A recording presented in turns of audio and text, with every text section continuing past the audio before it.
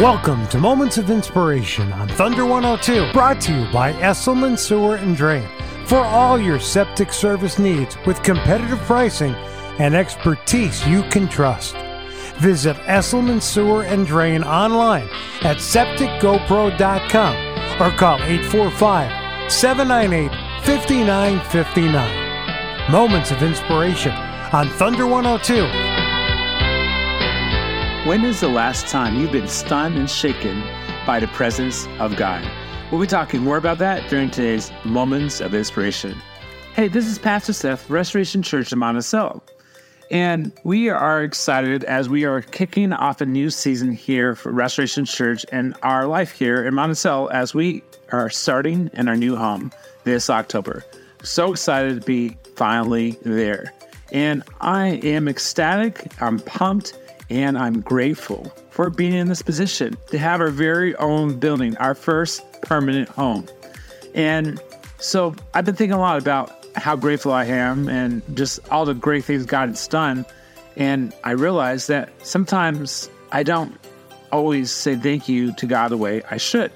And in fact, I kind of get accustomed to things just kind of happening at times. And sometimes God has to truly stun and shake me to remember how good He really is. And so maybe there's a moment in your life that you're experiencing right now where God needs to shake you, to stun you, to make you stop still in your tracks so you can be still before Him and know that He is God. We see this in Luke chapter 17. We find a story of 10 lepers, 10 men with leprosy. And it says that Jesus was on His way to Jerusalem, and He traveled along the border between Samaria and Galilee. And as he was going into a village, 10 men who had leprosy met him. They stood at a distance and called out in a loud voice, "Jesus, Master, have pity on us." When He saw them, He said, "Go, show yourselves to the priest." And as they went, they were cleansed. And one of them, when he saw that he was healed, came back, praising God in a loud voice. And he threw himself at Jesus' feet and thanked Him. And he was a Samaritan. And Jesus asked, "Were not all 10 of you guys clean? And where are the other 9? Has no one returned to give praise to God except this foreigner?" Then He said to him, "Rise and go. Your faith has made you well." Hey, if you have kids, you probably recognize that at times you're going to do something for somebody and you're not going to get the gratitude that you think you deserve. In fact, a lot of things that we do go unnoticed. But can I tell you that whatever you do for God never goes unnoticed, but what He often does for us, we don't really think too much about it. And so there's this thing called worship. And worship is the idea of expressing our gratitude to God and to glorify Him. So how do we express our worship? Well, you might go to church and you've seen songs, but worship isn't just about style of music or the songs that we sing. I mean, that's definitely part of it, but it's really about the condition of your heart. It is about the life that we live. And so when you express your worship, sometimes just simply bowing in reverence. In Psalms 95, verse 6, it says, "Come, let us bow down and worship. Let us kneel before the Lord our Maker." And just the idea of humbling ourselves before God, bowing in reverence, recognizing that God is a holy God.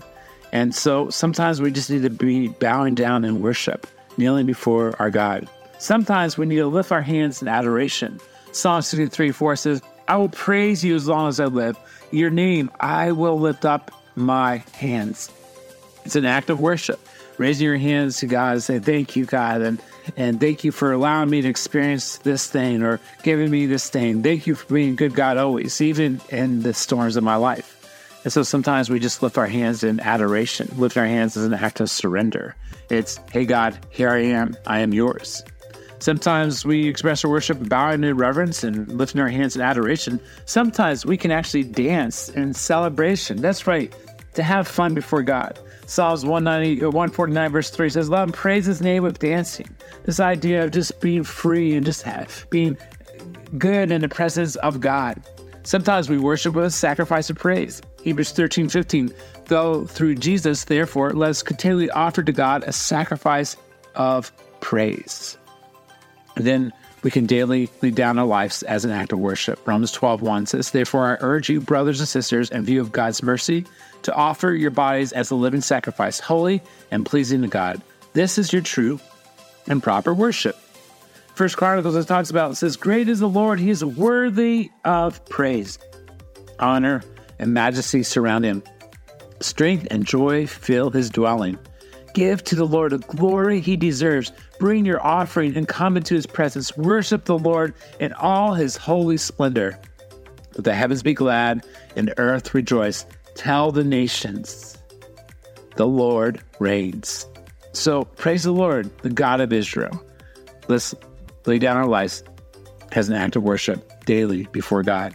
See, God isn't seeking public speakers or charismatic leaders or the best looking people or those with the most Instagram followers. God is seeking true worshipers. So let's stop and just be grateful for what God has done for us today and to worship him on a daily basis.